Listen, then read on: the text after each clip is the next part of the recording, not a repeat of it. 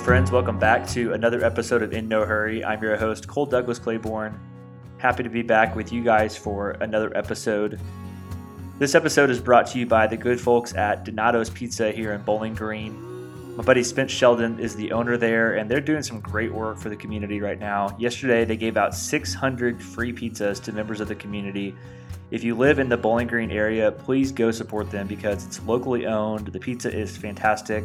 But more importantly, right now, they're still open for carryout as well as delivery with a no-contact delivery option per your request. So if you're in the Bowling Green area and wondering what to do for your next meal, be sure to give Donato's a call. Hey, this is the second installment of my April athlete features. And as a reminder, every Thursday in April, I'll be featuring an athlete whose season or career was cut short due to COVID-19.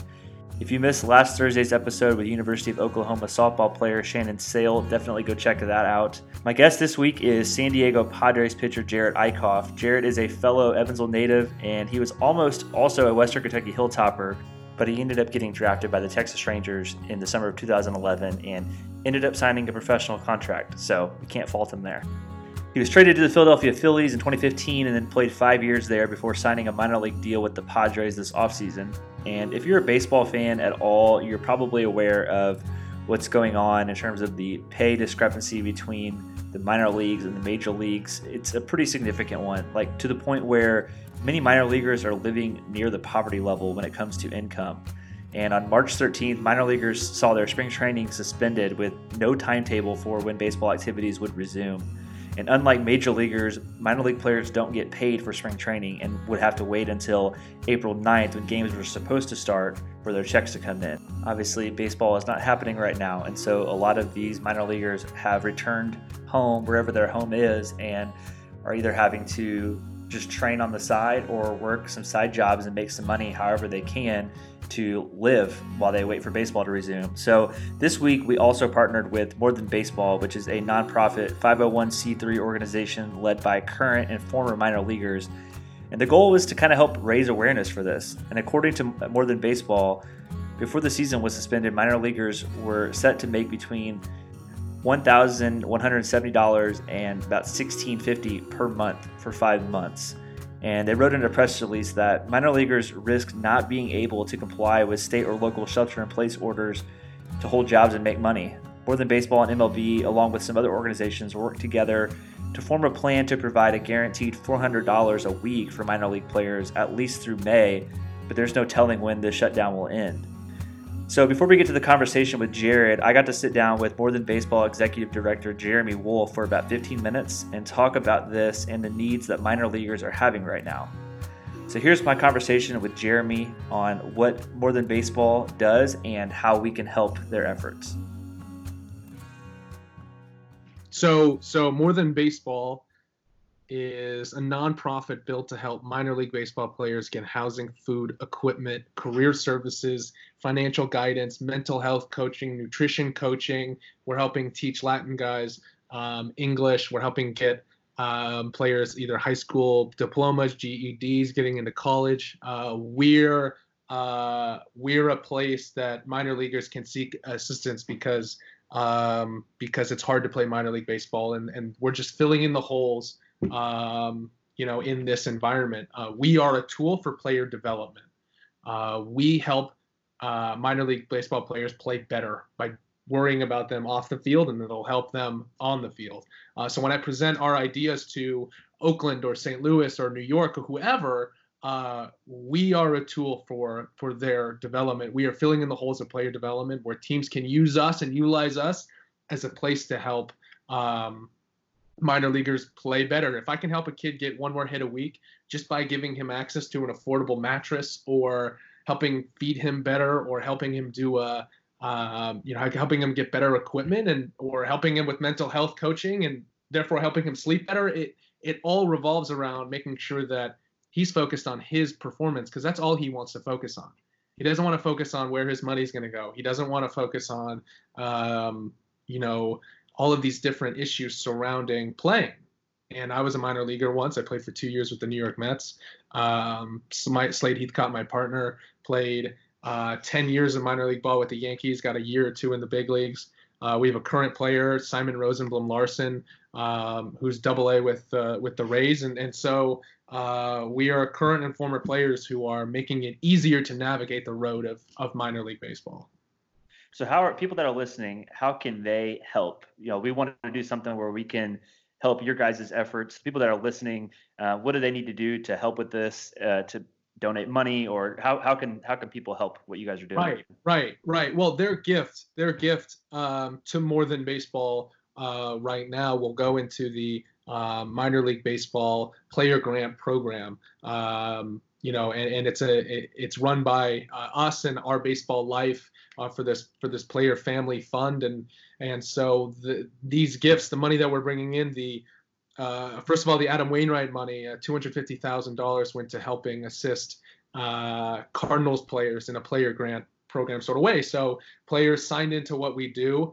They gave us a bit of information, who they are, where they're from, their signing bonus, if they support any players, if they have any debt. And based on the information that we got, we're able to give them a priority of need. No priority, low priority, medium priority, or high priority. Well, about 25% of the players needed high priority. And based on how many players need help is how we can quantify how much each player gets. And that's math. And I'll let Simon do that because he went to Harvard, whatever. I can't do that. So right now it's looking like high priority guys are going to get, about $1,500 from Adam Wainwright's grant, and so that's a really significant amount of money. If you haven't made money since last September, if you were expecting a certain amount of money, during the season that's not happening. Plus, Major League Baseball is giving players who are away from the complexes right now $400 a week until May 31st, and so it might be $2,000 over the next 2 months. Which may seem like a lot of relief, but stretch it out over 12 months a year, stretch it out over the duration of their season, it's still an insignificant amount of money. And so we're doing what we can to bring the help needed for players to the players. Yeah, and I know that people that are listening that maybe aren't huge baseball fans or know kind of the difference between major leagues and minor leagues.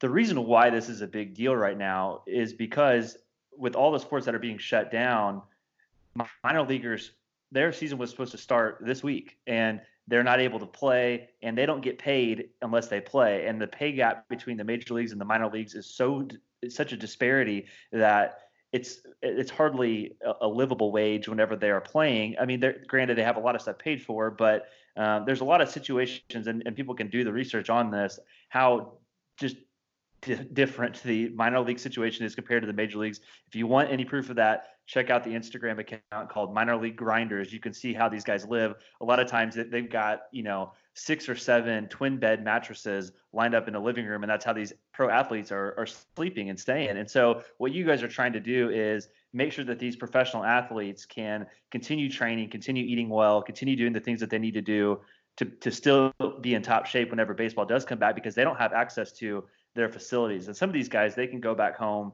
maybe throw with a friend who's a professional player, maybe go to a facility to work out at. But they're, for the most part, the minor leaguers were told, you got to go back to your hometown, and kind of, some of them just don't have any income right now. So that's why, for me, I used to be a sports journalist, and, I played sports growing up. So that's why, I'm a huge baseball fan, and this means something to me because, I'm in a big, huge, fantasy baseball league that it's a dynasty league, and we track all these minor leaguers. So I love following minor league careers. I love following these guys from single A up to triple A. I live in Bowling Green, Kentucky, where we have the low A affiliate of the Tampa Bay Rays.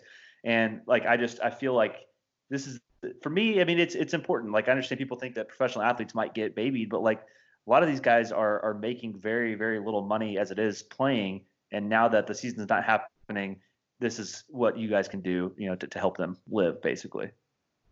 Yeah. So let's unpack that a little bit, because we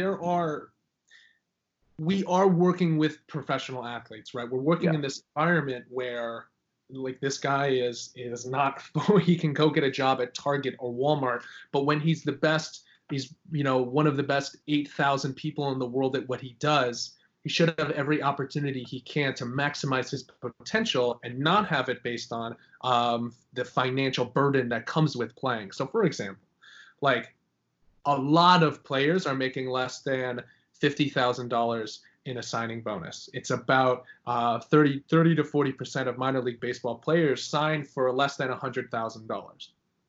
But average career in minor league baseball is 4.5 years.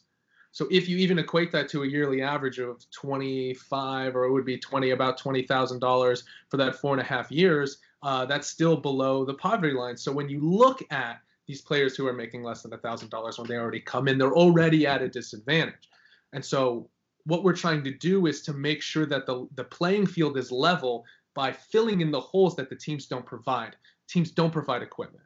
Teams don't provide housing for full season guys. Teams don't provide a lot of these different things that we're just trying to work with the team to solve these solutions and not create a bigger rift than there already is, right? Because we exist because of the lawsuit that's currently happening, between a group of minor leaguers and Major League Baseball. We exist because the Save America's Pastime Act was a bill that was shoved into this omnibus spending bill in the March of 2018 that says that every minor league player shall not make minimum wage or overtime pay.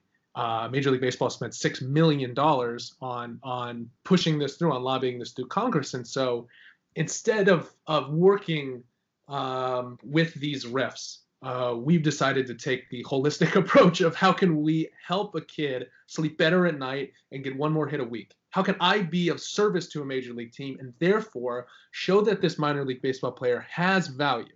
Now, what does he have value in? He has value to his team because he can become a valuable asset. He can get better and make the 40-man roster. He can make the major leagues. He can be traded away for pieces, right? We always use the example of the 17 Houston Astros, which now is a really bad example, right? Right. But what they did was they traded away prospects. Some of them were top prospects going in, but a couple were normal minor leaguers, maybe 10th to 14th rounders that made it up to 40-man roster, major league level, that they traded away to get Garrett Cole, Ozuna from Toronto, and Justin Verlander.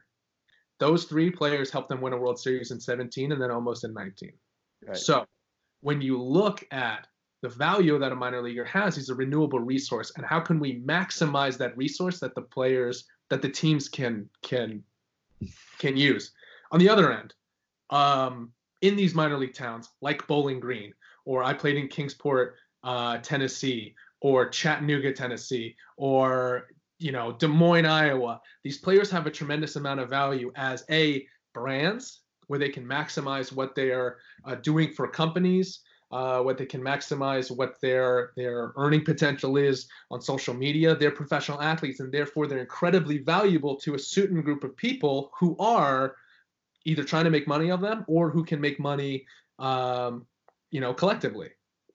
And then we're showing what minor leaguers can do in the community. So there are about 6,000 minor leaguers.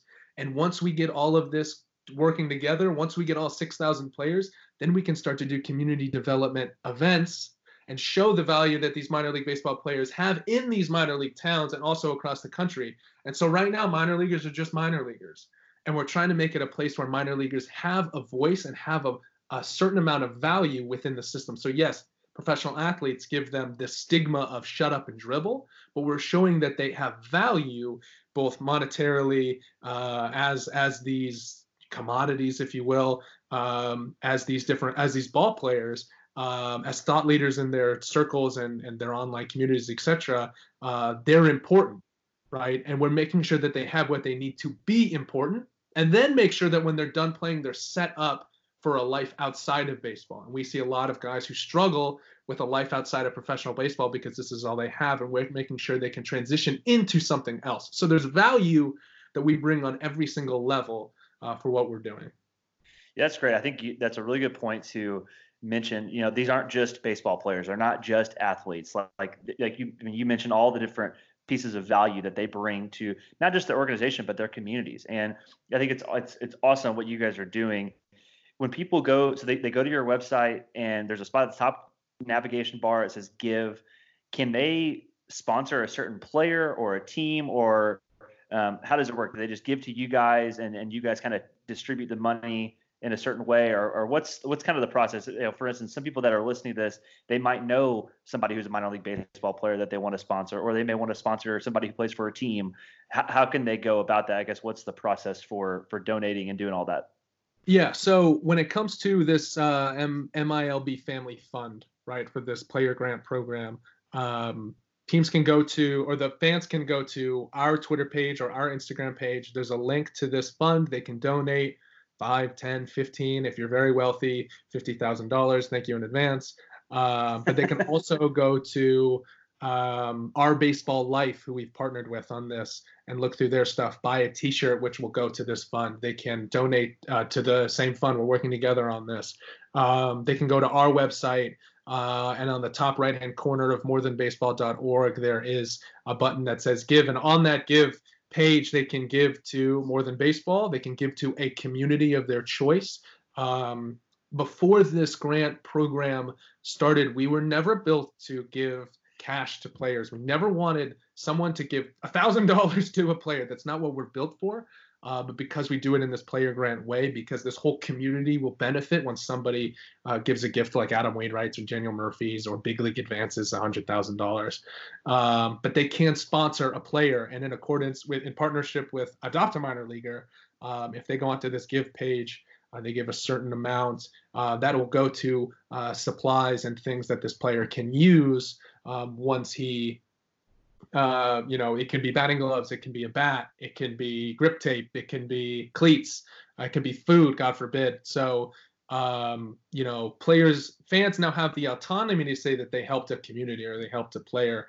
Major leaguers can definitely give to this, but also if they wanted their money to go to clubhouse dues for a certain team, if a fan wanted to pay for clubhouse dues, they're more than welcome to do that as well. And so when you look at what a minor league player is making, right, between $3,000 and $10,000 a year on the level that they play at, on average, they make about $7,500 a year for like AA, whatever, like low AAA. That's about $45 to $75 a game. Okay, minus the equipment, minus the housing. That's why you see guys 6, 7, 8, 9, 12 to an apartment. Minus the clubhouse dues, which are about $100 a month, minus your own expenses, either student loans, car payment, et cetera, et cetera. If I'm taking home $200 a month, am I going to play good? What if I'm taking home $600 a month, right? Because we've cut down on the expenses. What if I'm taking home $1,000 a month? And then over time, what if we're taking home $2,000 a month, which is what our goal is to make sure guys don't take home $2,000 a month. We hope that guys make $24,000 a year. That's our goal, right? Yeah. And so we're making it easier for the teams to develop these athletes by making it more comfortable to play minor league baseball. Happy employees, right, in this case, are going to perform better at their job. Happy players are going to play better. That's as simple as I can make it. Yeah. Yeah, that's great. I love what you guys are doing. I hope we get baseball back sooner rather than later. I don't know when it's going to happen, but I do hope that at some point this summer we get baseball back. And obviously the health and wellness of all of our athletes and our fans and anybody in this country is first and foremost. But it just feels so weird to be here in the middle of spring and not being able to watch baseball every day. So I'm sure that you're feeling the same thing, but you guys are doing a great thing helping these guys out. And I'm hoping that, putting this on this podcast and using this platform to help that, will help you guys in some way. Cause, I think whenever our country, we go through something like this, I think the more that we're willing to help each other out, the better off we're going to be. So I think it's awesome what you guys are doing, and I'm glad that I can be a small part of it. Yeah. Thanks for the time, man. This is awesome. It's great. That was Jeremy Wolf, Executive Director of More Than Baseball. Happy to have him on the show to talk about the organization. I love what those guys are doing over there, and it was nice to hear from him and have him share a little bit about some of the success stories already and ways that they've already been able to make a difference. So check out their links to their social media and their website. I'll have all of that in the show notes. If you're able to give to their organization, please do so. Help them out a little bit, because I know that they would definitely appreciate it. And I'm just glad that there is an advocate for minor league baseball players. I'm a huge proponent of minor league baseball. Like I said, In the interview, we've got a team here on Bowling Green, and I want nothing else than to see those teams succeed and those players succeed, because ultimately, when those guys succeed, it means that we've got better players at the major league level. And as a baseball fan, that's obviously what we want as well. So next up, though, we've got a guy who has played 5 years in the major leagues, and he's on a minor league contract currently with the Padres, hoping to make it back to the majors this year, if and when we get the season back. But this is my good friend, Jerad Eickhoff. Well, Jerad, welcome to the show. I'm excited to catch up with you. It's been a while since you and I have talked. How's everything going for you? Yeah, it's been good. It's been good as far as the current situations, has to say. But no, it's been great. I was just getting back here, getting home. It's the first time I've been home in this neck of the woods for about 10 years at this current time of the year. So it's kind of weird. I'm back home and the trees are green and green grass and stuff like that. I associate this area with like off-season baseball, so it's kind of strange, but I'm getting through it. That's true, yeah, because you live in Evansville, I guess, during the off season still. Yep. So yeah, you're really only there in the winter, and back with your baseball team during the baseball season. So this has to be weird for you, just not only being home, but also, I mean, how hard is it for you to not be playing games right now? Yeah, it's really hard. When spring training or when opening day kind of came about, it's just you see stuff on TV and saying, this what should have been. Today is what should have been. Opening day and all that stuff. So it was really strange. You're sitting on the couch and you're like used to, being in a clubhouse prepping. Being 2-3 hours away from a game, and hearing jets fly over your head and have a packed house. But it's different, but it just brings a lot of things into perspective, I'd say, for sure. Yeah, I've gotten to talk to a few athletes already, and like I was telling you before we recorded, I'm interested just in how this pandemic has impacted people's playing career. I mean, I'm a high school tennis coach. I mean, I was the coach at Wrights, and this was supposed to be my last season coaching there because my wife and I moved to Bowling Green, Kentucky back in the fall, and I was going to be driving up to Evansville during the week and coaching. And this was my last season, and that got canceled. And so, like for you, at the time of this recording, our first match is supposed to be tomorrow. And it really hit me on, I think it was March 16th, on what was supposed to be our first day of official practice. And I was like, this is really hard. I'm not with my team. And then whenever we got the news that the season was canceled, it really hurt for the seniors, because that was the whole reason why I was going back to coach, because I had a bunch of seniors that were freshmen when I first started coaching there. And it's so weird to look outside, and like you said, it's springtime and we're not competing. So what has been, I don't want to just focus on the negatives of this, but what has been the hardest thing for you in terms of maybe just your routine, and maybe even just like the idea that it should be baseball season and you're not playing baseball? What's been the hardest thing for you?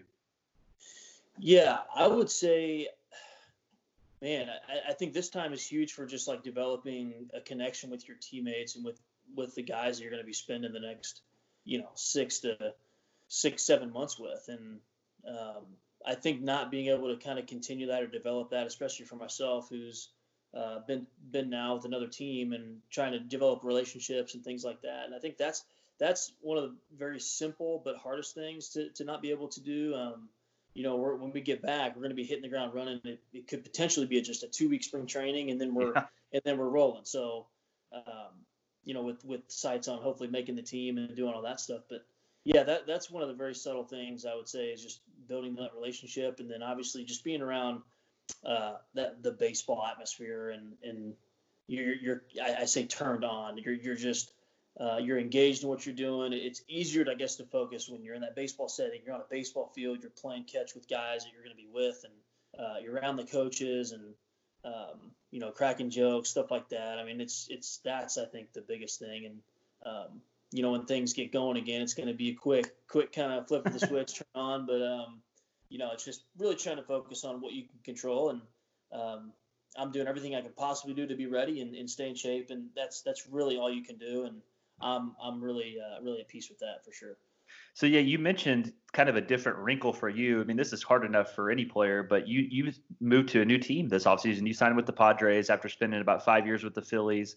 So you've got a new group of guys, and I'm sure maybe some of them just from being around baseball, but you're the new group of guys, a new group of coaches, and spring training was going on for about a month and a half until you guys got cut off.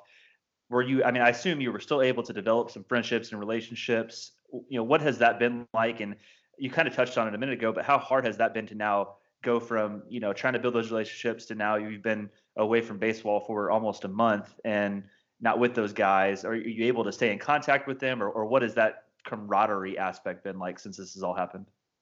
Yeah, so it was really well. The Padres have a really good system. And they really got together a good group of guys, and they have a core guys. Obviously, you got Machado and Hosmer and those big time guys in there, and sprinkled in with that is a lot of just quality individuals and just good people, and that's what I find the most joy in. If you can have a good group of guys in that clubhouse, like I said earlier, you're going to be with them 6-7 months out of the year. And if you can have a good group, you're going to do special things. Whether the talent is matched, throughout the league, or maybe, for some outside looking in, maybe below average on paper. But I think you're going to make up the difference big time just with that tightness in the clubhouse and just pulling for each other, just being, like I said, a good dude, through and through, and pulling for each other. So that's big. And being home, being away from that, we have there is a group chat we have going. And so there's there's constant messages, fired back and forth with guys. And a lot of it actually is what we're going to do, what we're going forward with, what MLB's saying, what the players are feeling. So we're kind of, it's a little bit of both, a little bit of everything. So I think it's exactly what the clubhouse would be minus you actually being there. So it's been positive as far as now is concerned. Who are some of the guys that you've kind of become good friends with in the Padres organization so far? I would say Pierce Johnson. He signed. He was with. He pitched in Japan last year and had a really good year. And he was in the States originally. Had a little big league time, but went over there and then came back. Signed a deal with them. So I've been really getting close to him. And Chris Paddock, great guy. Man of faith too. He's a good, really great player, and he's a good person. And I'd say those two off the bat. Craig Stammen, also great guy, great man of faith. He's got me into some Bible study and stuff like that down there, and got a group of guys actually in there. So I'd say those three guys would have to be it for sure. How good is Mackenzie Gore? And some people that are listening may not know who Mackenzie Gore is, but I'm a huge baseball guy. I play in a really deep fantasy baseball league where we have to track minor league players. Mackenzie Gore has been one of those guys that we've been tracking for years and is one of the top prospects in baseball. I mean, have you gotten a chance to talk to him much, and how truly good is he? Yeah, I've actually spent quite a bit of time with him. Really, we're in the same working group, so I was always, and I think I was put in that group for a reason. There's a lot of younger guys in there, and I think they know, the track record I have. Maybe I've been around a little bit, and I think, so I have got to spend a lot of time with him or around him, and he's very mature. I think of where I was at 20 years old, and I had just gotten drafted, and was nowhere near the pitcher, and not just a thrower, but pitching, mixing pitches, command, all that thing, nowhere near where he's at. He's got a really interesting delivery, but he does a really good job of repeating it and executing. He knows what he's doing wrong. If he makes a mistake or misses a pitch, he knows what he needs to do to get back, in the strike zone or in the spot he wants to go. So that's what I think is really impressive. So mentally, I think he's good. He just has a really good understanding of who he is and how his body works, for sure. You mentioned that you're tracking what MLB is saying and doing, and they came out this week pitching this idea of getting all the teams together in the Phoenix area and kind of playing in like a bubble type of scenario where the guys can't really leave or have anybody come in there and playing baseball. It as a fan, it doesn't really seem feasible because there's other wrinkles like Jeff Passan was on ESPN talking about, like, in August, Mike Trout's wife is due to have a baby. Like, what if he wants to go and be with her and they're still in this situation? He comes back, they've got to self-quarantine for 14 days. What was your reaction when you heard this proposal? I mean, I think it's great that they're thinking about ways to play baseball, but from the human standpoint of that, it doesn't really seem feasible for people to do that. Yeah. Just like I said in the group chat, there's been back and forth with it. I think the biggest thing is safety. Is really just the safety. It's not, the salaries talk and what we're going to get paid, or if they're going to get paid, if they're going to be fans, or if there's not, all that stuff. It really comes down to just the safety of like literally everyone, including ourselves. And as long as we're all safe and the time period is safe, I think all the players are in on it. Whether they're, I got the buddies that I have with Philadelphia, they're in Florida. That's going to be weird for them to come over here, but I think a lot of players are in on it. Just as long as, like I said, everything is safe and it's done the right way and everything like that. So the players want to play. They want to play, but they want to make sure everything is as safe for not only themselves, their family. If we get it, get the virus somehow and pass it to our family, that's not a good thing either. So as long as we're safe, I think, like I said, the players want to play. We're willing to play. So that's obviously a plan for the major league teams, but is there, if there is, I haven't seen it yet, but is there a plan in place for when the minor league organizations might be able to start playing? Because they're spread out all over the country. Like I live in Bowling Green. We've got a single A team here for the Rays. I mean, there's so many minor league towns, more so than the 30 MLB towns. So what has been the plan to get the minor leagues back up and playing as well? That's a great question. And I've had a lot of conversation the past couple days about it. And I just, I don't know. I know the major league, the big league clubs, they're going to have the financial ability or to test all these major league guys, the guys on the 40-man that are getting work in, are coming to this fields every day. I know I think they're talking that there's a type of test that can be hopefully by May, or I guess in the works now, or by May, that will be able to tell you within minutes that you are an actual active carrier or have it. How expensive is that? I don't know. And are they going to be willing to test, not only us, but every minor league guy that's coming into this facility to work out? So I haven't heard anything yet. I think the biggest talk is if we're going to play in general at the highest level. And once we figure that out, it'll trickle down, I guess. But like I said, I haven't heard anything yet. And everybody's just worried about the major league season now, and the minor league season will follow in some way, shape, or form, whether it's like a short season type feel, whether it's 60, 70 games and that's it, or something like that, which realistically seems the most feasible. Yeah. So this is obviously it's unprecedented in so many ways, and you're kind of learning on the fly on how to adjust. And you and I have talked through text messages the last week or so about what you've been doing, but I guess, what are you doing to stay sharp and to make sure that you're not just sitting around? I mean, I know that you've got plan from the Padres and how to handle this, but I guess what's been what's kind of the rhythm that you've found? Yeah. So it's really trying to stay as locked in as you can. I told you, like I said earlier, I'm being home, and I connect that with the off season. So it's not off season. It's not off season, but yet I still need to get some work in. I still need to be ready to go at the flip of a switch, and which I think they'll give us enough time to obviously flip that switch and get out there to Arizona and get going. But it's the throwing, it's the focusing on just the things that I've been working on, and just being really, really strong mentally, and just not relying on coaches, and understanding, what I've done, how I've done it, and, how I've gotten success in the past, and just really trying to continue that. I had a really good camp until the stoppage there, and I'm really just trying to keep that going forward, and playing catch and getting workouts in any way I can.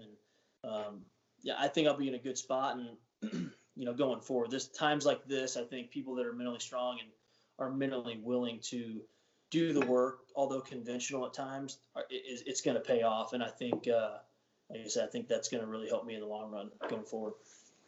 So you spent the better part of your career with Philadelphia, mostly as a starter. I know you suffered a couple injury or two when you were with them, and going to San Diego, where they've got pretty good pitching depth. I mean, what walk me through that decision where they've got quite a bit of young starters, they've got some other established starters. I would assume that you want to get back to being a starter. That's what you're used to. But what was, what led you to signing with the Padres, and what is ultimately your hope with that roster? Because obviously you got a minor league contract, and spring training is a huge chance for guys like you to say, hey, I've got tons of stuff left in the tank. Here's what I can do. Try to make the roster, and then this happens, and it's kind of like incredibly unfortunate when you're with a new team where you don't have that track record built as much. But what was that process like? Deciding to, because I think, correct me if I'm wrong, I think this was your first offseason as a free going through free agency. So what was that process like for people that don't know what it's like to be an athlete going through free agency, and how did you ultimately end up signing with San Diego? Yeah, so I was non-tendered, which I was aware that there was a chance I would be non-tendered, towards the end of the year with Philly. So, and they handled things really professionally, and just I have a lot of respect for how they treated me, and just the things they had done for me, especially with all the things I was going through. A lot of teams would just, as soon as I was maybe healthy or ready to get going again, they just get me out of there or move on and just kind of push me to the side. So they gave me all the chances in the world and all the time in the world. I think I wish they'd hung on a little more because I feel great now.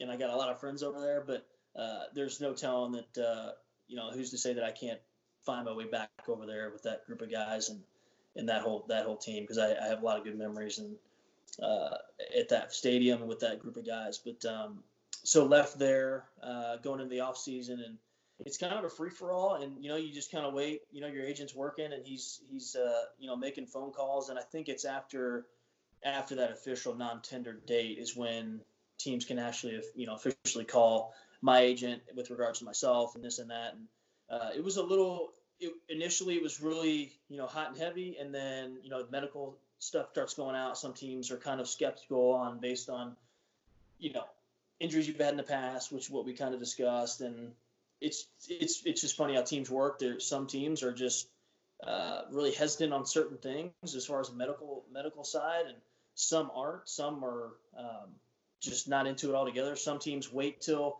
January to even start to look at people, because that's just kind of how their process is. So it was interesting. The Padres, for me, there was a couple teams that reached out, or a handful of teams that reached out, and the Padres just seemed very very direct, very interested right out the bat. And I know Adrian Preller with the Rangers. He was a former assistant GM with the Rangers, who's the current GM of the Padres now. So he's got a really good track record with myself, and I know him fairly well. And I know a handful of coaches. The first year manager with the Padres this year is Jace Tingler, which he was the field coordinator with the Rangers while I was there. So there's a handful. There's some scouts I know, other coaches, and so there was familiarity there, which kind of pulled me as well. So you had those two things, and then just the work they did as far as basically trying to recruit me in a way, as far as you do this really well when you were really good. We think you can do this. We think you can get back to this. Yeah. Here's what we think we can do, and I bought into that. And I think as the other side point is, I know Preston Mattingly as well, obviously being from Evansville, and he's with the Padres now as that's right.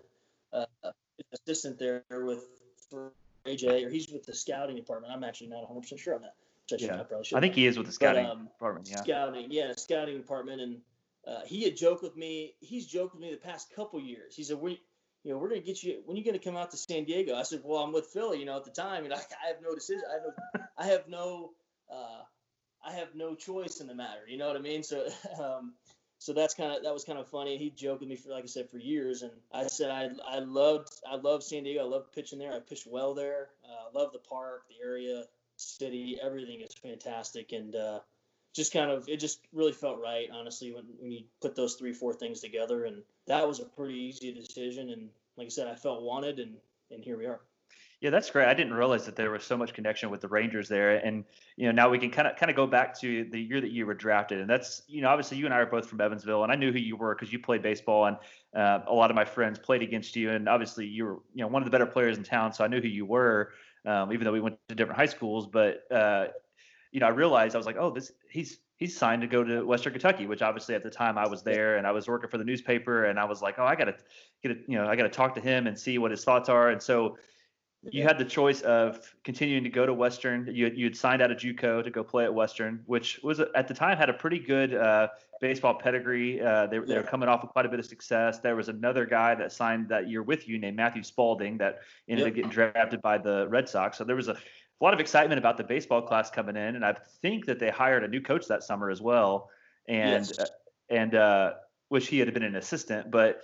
Walk me through that decision, William, because you were, I think one thing that stood out to me that summer was you told me ultimately whenever I asked you, like, what led you to sign? You said, well, whenever Nolan Ryan is there watching you throw and telling you to sign, it's kind of hard to say no to that. So you got drafted, I think it was the 12th round, right around the 15th round. Yeah. So that's any baseball player. I mean, that's a dream come true. And how did you know that you were ready to take that leap versus going to Western for a year or two?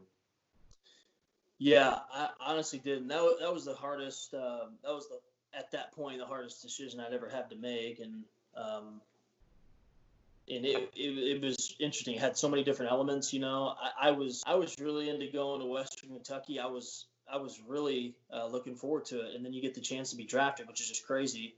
I knew there was a chance, but you never know until you know. And I thought I was going to be drafted higher originally, just talking with Dallas and stuff. Hey, you know, what are you thinking here and there? I'm like, okay, you know, I was thinking like 4th, 5th, 6th round. And it's like, even now it's just like, wow, it's crazy. But, and then you kind of fall back.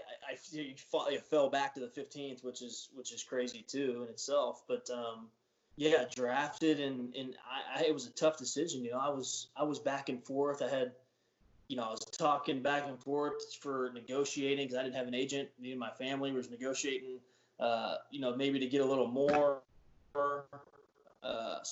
and things like that because of how young I was and the uncertainty of, players that just make it in general. You want to have as much a safety net as you can if you don't make it. And as far as colleges and how, Major League Baseball setting aside money for college, we had to negotiate that and just talk about, inflation and how much it would be in the future if it's hopefully 10 years down the road, just so many different things. And then you got Western over here, which I was really excited to go. And school is for me and my family and all of that. And, you're getting pulled in so many different directions. And then, Western calls and they said, hey, we just really want you, whatever we can do to help make your decision easier. You got it. You have our full support. And so I remember coming home one day and I was like working out or something. And I didn't know, I was really on the fence. And I remember before I went to sleep that night, I was praying about it. Honestly, I was praying about it. And I've only told a handful of people this, but I had a dream that I got a text message from at the time I couldn't see who it was from, but I flipped it open. At the time I had a flip phone.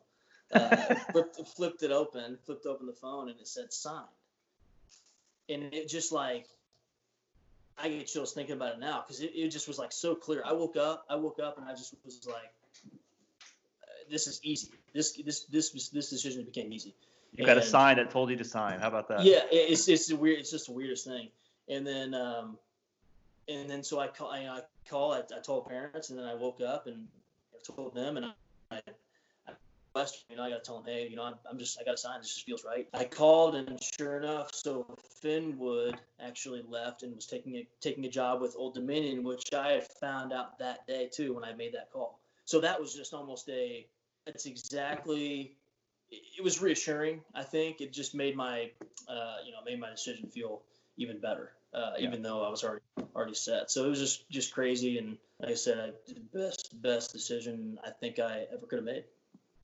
That's awesome. Yeah, that's a lot of things for a 20, 21-year-old kid to consider. That's like you said, you're thinking about 10 years down the road. I guarantee you when I was that age, there's no way I was thinking about anything more than just finishing out that school year. So yeah, that's a lot for somebody to consider. Anytime that you get presented an offer like that, I can only imagine, you're obviously excited, but there's a lot of real stress that goes into it because you don't want to make the wrong decision. And it sounds like you've got a lot of clarity and you're pretty solid with that decision, which I think is great because you've ended up having a pretty good career. So you sign with the Rangers and you progress through the system, and it seemed like you were about ready to be called up by them, and then they trade you for Cole Hamels, one of the best pitchers in baseball at the time, and pretty big blockbuster trade. I honestly don't even remember who else was a part of that deal, but there were quite a few pieces that went from Texas to Philadelphia for him. And you were one of those. And, we were talking before we recorded, I'm a huge baseball fan. I always love the trade deadline day because it's exciting. But there's also a human element that I think we as fans forget. And especially guys, I've seen videos of guys that are pretty distraught when they get traded. They're pretty upset. Some of them are pretty excited because they get to maybe go from a better, not as good situation to a better situation. But this is the team that drafted you. I assume that you wanted to be able to make your debut with them and have a career with them. But you end up getting traded and going to Philadelphia. What's that for people that don't really, that have never been through that? What is that process like to find out, hey, you've been traded, you've got to pick your stuff up and move? Like, even just like, I'm always curious about the logistics of it. Like how much time do you even have to gather your stuff and get situated before you like have to get on a flight to go to your next location? Yeah. So I was actually pitching that day. And I was through 5 innings. It was probably the most efficient I had been that year in the start, thus far. And I was probably 55, 60 pitches through 5 innings. I was feeling great. I was cruising. And manager comes over, hey, like, I think that's going to be it. And I was just like, I remember thinking like, dude, what, like, no. I'm like, that's not, I'm like, no, I'm good. Like, I'm ready to go. I'm like finish this thing without like I'm just confident, feeling good. And he just said, no, there's some things going on. And I remember talking a couple of days prior to that with one of my coaches, and you just never think you're going to be traded. You're just like, there's this, not me, there's other guys, there's big time prospect guys get traded. I'm not, I'm not one of those guys. I'm not this first round pick type of guy, whatever. And I just remember him saying, Brad Holman, he said, it could happen, you never know. And so then, I'm starting. I had my managers tell me, some things going on, you're going to be done. And I just remember thinking, dang, that's weird. So then I finished the inning. I go inside, and the TV's on in the clubhouse to do my arm care and ice and get on the bike and all that. And on the TV, it was MLB Network, and it said on the bottom, in Philadelphia and Texas Rangers have been talk. So I'm like, it's got to be something's going on. And, found out officially during the game, I think in like the 7th inning, coach comes over to me, and another buddy of mine, Alec Asher, was on the team, said, hey, you guys are both traded to Philly. So that was just like, whoa. And just processing. And, I went into the manager's office after the game, really positive, really supportive, and just said, hey, this is a really good thing for you. Like, it's not that the Rangers don't want you. This is a really good opportunity. That means you're really sought after by this team that's now claiming you. So that was encouraging. And to go to another team, not only by yourself, but with like a group of guys, that was, one of my close friends, was really, really important and really cool. To be able to go with, experience things with, and do all that. But, I think it was, we were up and gone, I think, in 2 days. So I found out that night. That next day, I spent at home kind of gathering my stuff, which we didn't have too much stuff. My wife, fiance at the time now, or fiance then at the time, kind of got my stuff together, and I had my car there. She actually drove it up to Lehigh Valley, Pennsylvania, from Round Rock, Texas, Oh my gosh. for me. So that was really nice of her to do. She's done tons of that through this whole lifestyle. So I can't thank her enough for that. But so that, found out that night. That day I spent time getting stuff together, and I don't even think we went to the field to get our baseball stuff. I don't even think we were allowed to play catch because we were officially property of Philadelphia. So if we got hurt or something, that would not be good. So they didn't even let us like play catch or do anything on the field. So yeah, me and Alec, and there was, I guess, three others that were drafted to it in Double A. But yeah, we watched part of the game from left field as a fan, right outside the clubhouse, and for a little bit, and then left, went home, and got ready to fly out early the next morning. So it was just crazy. So it all happened within 36 hours or so.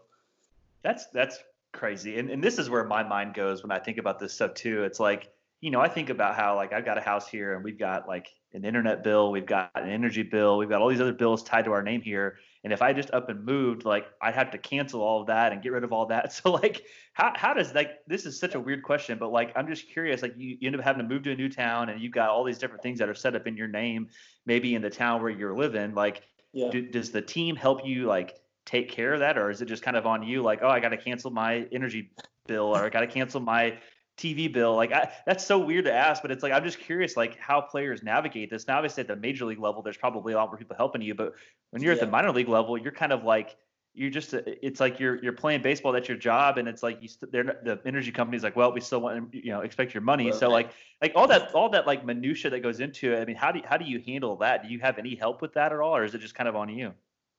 Yeah. So the wife that I mentioned earlier, she helped at the time pack the car, do all that stuff. So and drive all that. So we actually, and I was living in a house. We had a house with two other guys. So we were just renting from a family that was actually away for like all the summer. And they have a connection with the team there in Round Rock, so they were like super open with the baseball players, loved the guys, and luckily they had an extra room, and I slid in there, so I was just paying rent basically to them or to whoever owned the house. But so it was easy for me, and a lot of guys live, 2 or 3 guys to an apartment. It's just kind of what you do in the minor leagues, It's just kind of the thing. So that kind of makes it easier. One guy leaves, another guy typically would come and either slide into that same spot where that guy was, or those 2 guys, leave it to themselves, pick up the thing, basically their rent slightly increases and their payments slightly increase here and there with one guy leaving. But that's kind of that part of it. And then any kind of travel, any kind of payment, say I did have a place by myself and I had to leave, the team, so Philadelphia, they would cover any expense, getting a vehicle. If I ship my vehicle full of stuff up to Lehigh, they would pay for it. The apartment for that month, that next month, or whatever. Anything that I owed going forward, they would take care of it. So you're taken care of. It's just the hassle of moving. It really just moving your stuff and just the logistic of being in a completely different part of the country. If I had stayed in sports journalism longer and I would have been able to do this is always a story that I wanted to read and that I would have been able to tell. Hopefully, I wish somebody would do like the anatomy of a trade, like just be with the team during trade deadline and allow fans to see like what the back end of it is. Cause like, I know how it works in my fantasy league. I text a guy and I'm like, hey, I want to trade so-and-so for so-and-so. We talk it out. We end up doing it. But like, I'm so curious about the inner workings of a trade in a major league setting and how like does a GM just call a guy and be like, hey, we really like Jared Eichhoff. We can offer you X, Y, and Z for, it's like, I'm curious how that all works and all the inner workings of it. So I always thought if I would have stayed in sports journalism and been able to cover a baseball team, that would have been one of my stories that I would have pursued. So I'm interested, just like, I'm glad I get to talk to you kind of a little bit from the player's perspective about it. So you end up going to Philadelphia's organization, and then you make your major league debut with Philadelphia. Just what's that moment like to get the call and step on the major league field, put on a major league uniform for the first time, and then obviously what was the moment like whenever you got on the mound in a major league game for the first time? Yeah, I mean it was pretty surreal. I got to Miami a little bit earlier. I was actually the day before. I don't even think I was supposed to be in the dugout, but I was in there and I was full uni. And I think as far as the rules go, I wasn't officially added to the roster yet, so I wasn't supposed to be there. But said, just don't worry, you're fine. So I was in there watching the game. So I was glad I got to get my feet wet watching a game, but then just walking out the tunnel there in Miami and just being able to, soak it in. One of the things that somebody told me years past that helped them just whenever you're going out there and prepping and getting loose and warming up out in the outfield is just if you can feel the baseball, if that is simple as that sounds, if you can feel the baseball and just feel the seams and understand that it's still the game and you're not getting too ahead of yourself and your adrenaline's not taking over and all of that, then you're going to be in a pretty good spot. When I was in made my first Double A start, I couldn't feel anything. I was so nervous, and the catcher was throwing out a sign, and I was like, sure, let's throw it. There was no thought, no feeling of anything. My legs were legit shaking, and this is on a Double A mound. So it's funny how, it comes full circle. That's what the minor leagues is for. You learn how to. You're basically practicing. You're practicing and hoping that you're progressing and trying to progress and get better, so that you have already experienced a lot of those things or scenarios whenever you make to the big leagues, so you can just make adjustments on the fly and go. So that was one of them. And I was in the outfield. I was feeling the baseball. I'm like, okay, we're in a good spot. It's the same game and this and that. But obviously there were some nerves there. But I was after that first couple hitters, first inning, second inning got in there. It's just back to business as usual, and the in-game adjustments happen and things go. But it's still crazy to think about. You sit down I sat down when I was done. Manager pulled me out, and you just feel, I went 6 innings, didn't give up a run, thanks to some just miracles of defensive play. But I just remember getting done. He told me I was done. I remember sitting down. I just felt like the whole weight of the world was like off my shoulders. Because the whole experience of making the big leagues is, does my stuff play? Is my stuff play here at this level versus just in AAA and AA and all that stuff? And to go like 6 innings, that was just like, just to be done and have success. The very first game was just insane. Never thought I'd be here, but here I am. Just crazy. Just crazy. I think I probably teared up in the dugout, just like processing it all, and just pretty surreal. Oh yeah. I can only imagine. Yeah, I remember that year.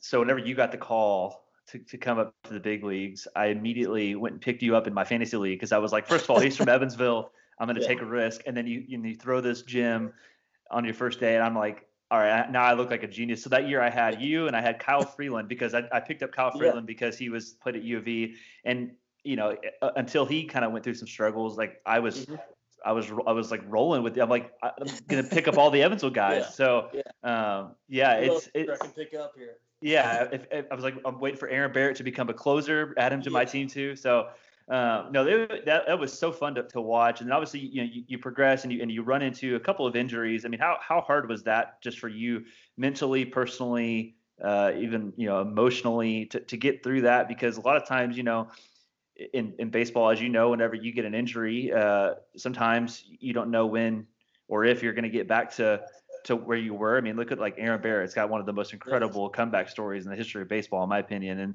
some guys, like, they just don't bounce back from an injury as well. So, whenever you suffered, some injuries, what's gone through your mind, and how have you been able to stay positive and, focus on the recovery and get back to where you want to be? Yeah. I feel like for me, I'm really stubborn. I'm very optimistic. I feel like I'm very optimistic in maybe some of the worst of times or the toughest of times. And maybe it's more the stubbornness than the optimism, but I'm just, or it's blind optimism. I don't know. But I just, it's just being focused on the work that you can do, or the work that I could do to get back that day. I wasn't trying to get right in one day. I know that that's not realistic, or it's going to take time. So it's just really just focusing on what I can do to push myself in the right direction to get better today. Everything, whether it's workouts or the treatment, all that kind of stuff. What can I help myself? How can I help myself today in this, this 12-hour period while I'm at the field or whatever to get back? So it really was just as minuscule as that. Obviously, there was a lot of prayer in there, and just really focusing on, I am doing everything earthly possible on this earth to get back. But if it's really not up to me, and I hope and I pray that I want to keep playing. But I had played 3 years, and I never thought I'd be able to do that. So I really did come to a point where I was just like, you know what? I was like, God, if I don't play again, if I don't play again, that was like really hard. But it's like if I don't play again, I'm gonna be okay with that. Yeah, it may take me some time to transition from that, if that is the thing, which my wife Morgan would probably say otherwise. You probably take you some time. I don't know what you would do or be like, but I said I really was like, if this is it, that's okay. And that was really like, it was pretty freeing for me. And then to be able to, get through that and go through that, although it was tough and they couldn't figure out what it was. It was so strange and rare. There's been symptoms that other guys felt that it was like, it was some nerve stuff but it wasn't the same. So it was just a back and forth. You thought you found it, and then you didn't. Started throwing again, then you'd feel some same symptoms again, so you'd stop. So it was just really, that was probably the most frustrating part, is just the unknown, and it's just constantly trying to go back to, it's not up to me. It just takes time, and it's just gonna have to be a waiting game. And I can do, like I said, everything that I can do to get back. That's really, really what it comes down to. Yeah, I mean, when you're a professional athlete and your ability to do your job is reliant on the physical shape of your body, and then you suffer an injury and you can't do your job. I mean, it's taxing already, just that, going through that, but then not knowing, like you said, when or if you'll get back to, how you were before. How much, just, you kind of touched on it, but I mean, how much did your faith help you get through that and give you, I don't want to say some perspective, but I mean, how much did you rely on your faith in God during that period? And how much did that help you stay mentally sharp and mentally positive, I guess? Yeah, I mean, it was very hard. It was a daily thing. I would get everything in. I would go run at the field, and then I would literally go in the dugout, and I would sit in the dugout, and I would read some passages and things like that, and just really try to like be present, and just try to be as calm and as undistracted as I possibly could, and just focus on what I was doing, and just being appreciative of where I'm at currently and where I've been, what I've been able to do. And that was like every day, and that was an everyday process. And, when I first had to sit out, I wouldn't say I was in a dark place, but, Morgan was just, she was around me every day. The team was on the road, and I told me to just, stay at home. I was like in Philadelphia in my apartment for like 2 weeks or 12 days, and just trying to, process. And I was just kind of upset. I was pretty irritable, and then I think she said, you're not really a whole lot of fun to be around right now. And, but she understood that I had some time, and it was kind of at the point where, okay, I need to stop feeling sorry for myself and understand the situation. It's going to be better. It's going to be time. And like, I think she said that kind of like changed me a little bit, and that kind of kickstarted me, in the right direction. And,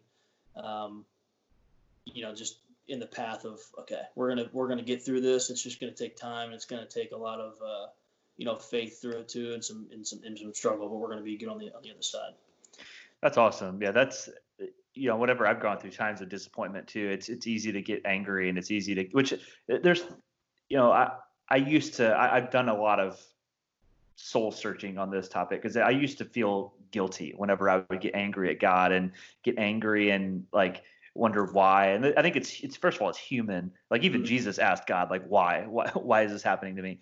And so it's natural. And I think, for me, whenever I've gone through those periods, it's led me to a stronger faith. It's led me to understanding God more. And like the thing that I've learned is that like, there's going to be suffering in life, whether that's, an injury playing a professional sport, or a disappointment in another way in a job, that kind of thing. And I don't know. I think it's that, like you said, it's a refreshing thing to understand. Like, it is okay to get angry, to be, sometimes to be irritable, but you've come around to saying like, look, if I don't play again, then I'm happy with it. I mean, like you kind of touched on it a minute ago, but how hard was it to arrive at that idea where, for a lot of people, I've talked to several athletes, and they've talked about how maybe previously their identity was wrapped up in their sport, and now that they can't play their sport, they're realizing like, my identity's got to be in Christ and not in my sport. I mean, did you go through anything similar to where you kind of realized that, and as you've gotten older? I mean, I'm guessing that Jared Eickhoff now is a lot different than the Jared Eickhoff of 2011 whenever you got drafted. So I guess thinking back to your maturation process and your growth and your faith in God, I mean, how much has that helped get you through these tough times in your career? Yeah, I mean, it's been everything. You're alone, and I think a lot. One of my coaches with the Rangers, my pitching coordinator, he said we were in short season. It was like he had come in. We were having like a tough stretch. The pitching staff was, and he came in to kind of like scare everybody, I think. But I remember him saying, you guys got to get used to being alone. You guys are alone a lot, and it didn't really click for me then. I'm like, well, I mean, I guess what is he saying? Is he saying alone, like physically alone, or just alone on the mound? You're by yourself, which I guess it's true in both senses, but it just kind of made sense. It makes sense going forward. You're alone a lot. I mean, you're alone. You're on the road. Guys are doing so many different things. You're traveling so much. Sometimes everybody just kind of goes their separate ways, and you guys are in your hotel room by yourself, and you just got your own thoughts really to. You already talked to your family and this and that, and it's kind of just you and your own thoughts on the TV and just hanging out and just processing so many different things. But I don't know what made me specifically come to that point.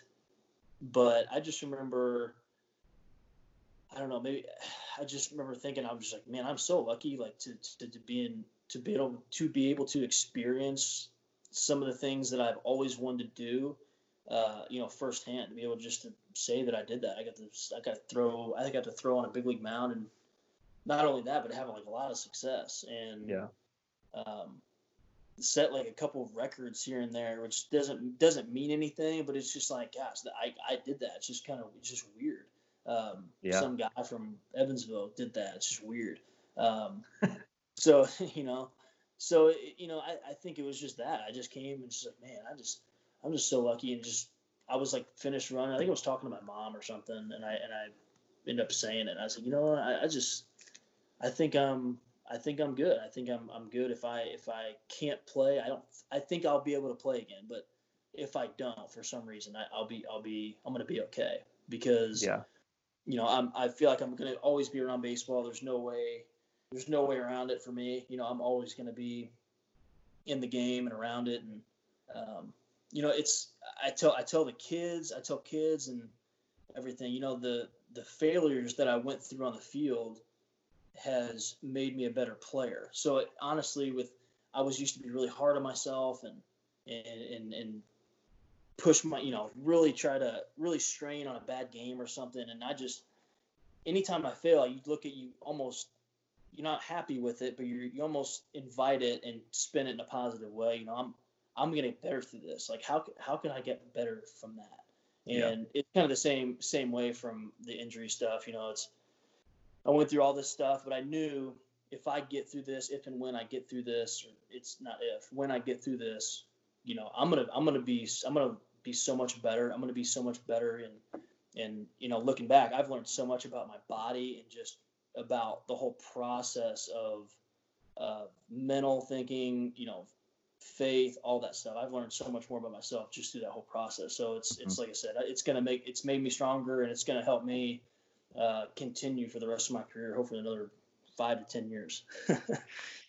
That's a great way to look at it.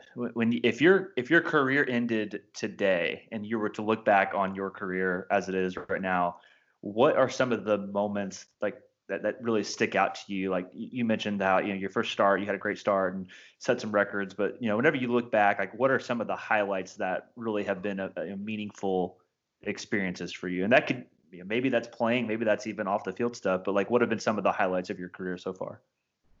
Yeah, I think it's got to be like the people you meet. Like my wife, myself, we've got like very strong relationships, or built very strong relationships with people with Philadelphia, and just going forward, they're going to be friends for the rest of our lives, and that's sometimes you meet people and you don't really know. You have a connection with them, but you don't really know. But I can just tell with these people that we're going to have a relationship for our entire lives. And that's like I think that's the best part. And the clubhouse atmosphere, that's what people say. That's what ex-players say most often, that, the clubhouse atmosphere, the joking around, the stupid stuff you do or guys do there. It's just, just to pass the time. And I think that's probably what you'll miss the most, and then, maybe if walking off and hearing that crowd, or, when the players run out to start the game, hearing the crowd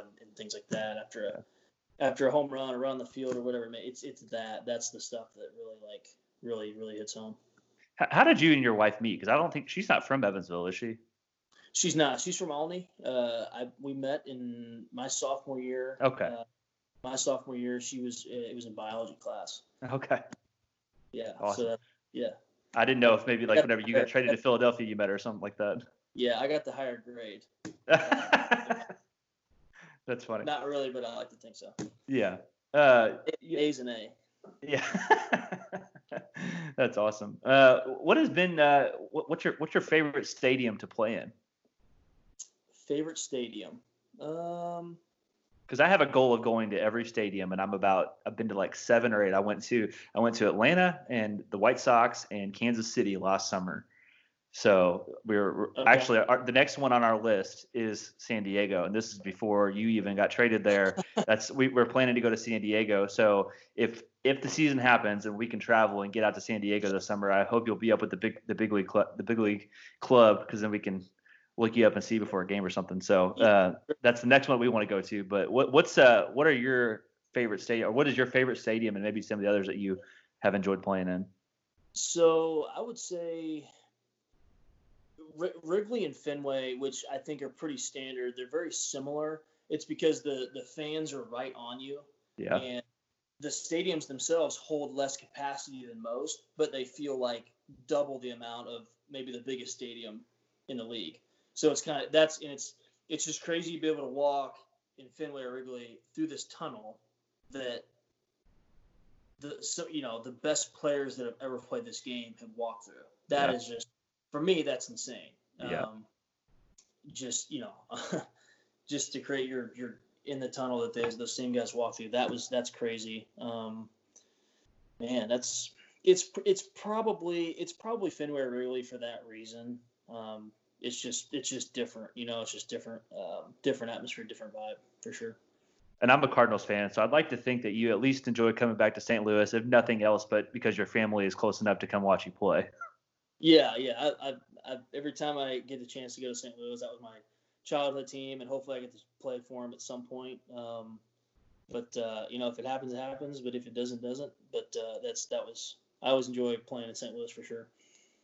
So one of the last questions I always like to ask people on this show. So the show is called In No Hurry, and the whole idea whenever I created this was, we live these busy lives and we try to create space to not be in such a hurry. Well, right now we don't really have a choice but to not be in a hurry. So I usually ask people, what do you do to create that space? Well, now we've got it all kinds of time. So I guess, how are you spending your time, whenever you're not doing baseball stuff? What do you do to spend your time and relax and that kind of stuff? Yeah, so it's been a lot of Netflix and HBO shows with the wife. Honestly, there's some Call of Duty mixed in there. Yeah. With some of my good friends and my brother and things like that. So it's been good. I try to, when it gets a little closer, I'm gonna start diving more into, and I thought about the past couple of days, is watching some of my old games, just to get that train of thought of being in a stadium, seeing who I'm facing, who's in the batter's box, and just getting that train of thought going. Like, all right, here we go. Even though I was already there not too long ago, in person and doing it, but just to kind of get that brain working and get those thoughts moving for baseball. So it's been an okay separation. I think it's good to have a separation and be able to put baseball over here and then come home and be here, be present, be there. So That's what I've been doing, and that's what I'm probably going to be doing here in the near future. So since we're both from Evansville, I got to ask this too. What's been the best and worst part about being back in Evansville in a time maybe you didn't think that you'd be there? I mean, what's been the best part about it, and then maybe the least desirable part about it? Ooh, tell you what, probably the least desirable currently is not being able to go eat some of the things that I'm like craving being back home. It's because they're either closed or just given this certain circumstances. But yeah. I think the best part is for my wife and I is being able to enjoy our house that we got in. This past offseason was our first full offseason in the house. The previous offseason we got it December 5th and didn't get in it till a little bit shortly thereafter. But what part of town do you guys live in? We're on the northeast side. Okay. Yeah. No longer a West Sider then. No, I'll always be a West Sider, but I've gotten some flack for it, honestly. But we try. I tell them we tried to get to the West Side, but nobody wants to sell their house. So yeah, everybody stays. Everybody just stays there. Yeah, they stay put. So I can say that I tried or we tried. So. My dad lives in Newburgh now, and he's a Wrights grad, and so he always got crap because most of my family went to Wrights. My extended family, aunts, uncles, grandparents, and my dad married my mom. And she went to Memorial and then moved to the North Side. And so me and my sister and brother all went to North, and the rest of my family went to Wrights. And so that's why whenever I got a teaching job and a coaching job at Wrights, I was really excited because I was like, now I can at least fulfill the Claiborne duty of having Wrights attached to my name. Yeah. So yeah, I feel like we lived downtown whenever my wife and I lived in Evansville. So, and we were right on the border of like where downtown and the West Side kind of meet. We were right by Ohio Street and that kind of area. So people that are listening that are familiar with Evansville, I mean, we were pretty close to the West Side. So I like to think that I'm somewhat of a West Sider now. So yeah. And then fit the mold. Yeah. Yeah. You mentioned you haven't been able to eat some of the places. What are your favorite places in Evansville to eat at? Or just what are your favorite, maybe it's coffee or whatever else. What are your favorite spots in Evansville? So I think it's the Donut Bank Donuts, which I don't eat many of or much of, but I just when you can, they're great. Yeah. The Hacienda chips and salsa is it's the best. And then we go to Pangea. That place is incredible. I've told a lot of people about it. My brother brought it to my attention. We went there one time and it was just like hooked. And pizzas there are really good. Yeah, everything you get there is just really, really well made. It's just you can just taste it's fresh. It's just really quality stuff. So we really enjoy going there. Have you been down to any of the restaurants that are on Main Street that have opened? I don't know how often like you get back to town, but like there's Comfort and then Cafe Arizu, which was in Newburgh. They opened up a location downtown, and those are like my wife and I. We live downtown, so we would often eat at Walton's or one of those two places. Yeah. So I've been to Walton's. I've been to Walton's once or twice. Both times was really good, but it's been a while since I've been back, and I know exactly what you're talking about with those other restaurants, and like I said, heard good things. We've just haven't been out there quite yet. Are you a coffee guy at all? Do you drink coffee? I'd say I drink coffee twice a month. A month. I've been drinking it a little bit more. I drink it on Sundays because that's kind of like the down day. I drink it on Sundays, so I drink it I guess four times a month now. But not a huge coffee. My wife is though. She drinks a lot of coffee. Well, my friends it used to be called Proper Coffee, and now they merged their coffee shop with their donut shop. It's called Parlor Donuts. So if you go down, have you been there at all? I haven't. It's like Cronuts. Like they're like super good. Yeah. I've heard really good stuff about them. Yeah, like I said, haven't been down there yet either.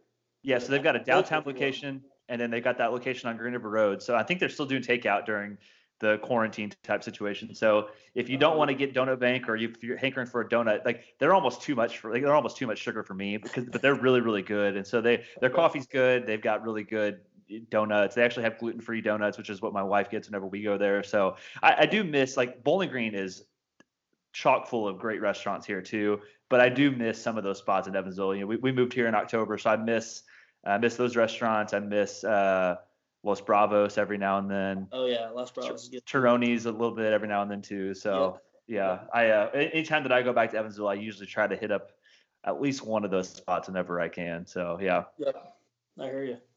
Well, Jared, this was great. It was awesome to catch up with you. I hope baseball gets back soon. I'm kind of itching to watch some baseball. It just feels weird to be here in the middle of April and I can't just come home and turn on baseball. And even if I'm like working on something, I can't just throw baseball on the TV in the background. It's just it's so weird. This is it's first year that I really for any of us, it's the first year that we've gone to spring without baseball. And I don't, the thing that sucks is we don't really know when we're gonna get it back. So hopefully sooner rather than later. So yeah, I'm hoping so. And there's an outside chance that it doesn't happen at all, but I don't know. I don't think we're there quite yet. I think we got a lot of time and things like that, and I think we're gonna get it done. But it's just whenever it's safe, I think we're all gonna be out there. We want to play, and we're gonna be out there playing. So. Well, yeah. So me and my wife, hopefully we can get out to San Diego this year. We definitely want to take the trip to the city itself, but I want to go when I can go to a baseball game there because I want to see the park. So if you're up with the team, I'll hit you up and yeah, for sure. Maybe we can meet up before the game and say hello. So it sounds good. Yeah, be BP or something. Yeah, there we go. All right. I've never gotten to step foot on a major league field yet. So we can make that happen. We get a little BP in there or something. All right. So now I've got even more incentive for baseball to start up again. Yeah. There you go. Well, Jared, best of luck to you. I'm rooting for you. Hoping the baseball season gets started soon, and hopeful we'll see your name as a call up for the big league team, and see you back on the mound sometime soon. Yeah. Thanks for having me. Appreciate that. He is one of my favorites. I always enjoy talking to Jared and getting a chance to catch up with him about his career, and I'm excited for him in his new situation with the Padres. He's just such a good guy, so I'm rooting really hard for him, just like I do with any other player that comes from Evansville and any other sport. I just hope he has nothing but success. So I really appreciate him coming on and take some time to talk about his career and also sharing how his faith has played a role in his career. I enjoyed hearing that as well. So make sure that you give Jared a follow on social media. I'll put his links in the show notes. So reach out to him. Let him know that you enjoyed hearing him on this show. Wish him some luck with his new situation in San Diego. And make sure that you guys are checking out More Than Baseball as well. They're doing some great work to help out guys like Jared during this time. So make sure that you check out their website, check out their social media. Whatever you can do to help them, I know that they'll appreciate it. And we're just trying to help minor leaguers navigate this crazy time like we all are as well. So check them out. If you guys need me at all, you know where to find me. I'm Cole Claiborne on pretty much any social media platform. Shoot me an email as well, innohurry@coleclaiborne.com. Would love to connect with you guys. Just let me know what you've enjoyed about this show so far. If you got any questions, any guest suggestions, feel free to shoot those my way, and I'd love to hear from you guys. But thank you guys for tuning in. We will be back on Monday and Thursday again next week. So have a great weekend. Find some time to relax and not be in a hurry, and we'll see you next week.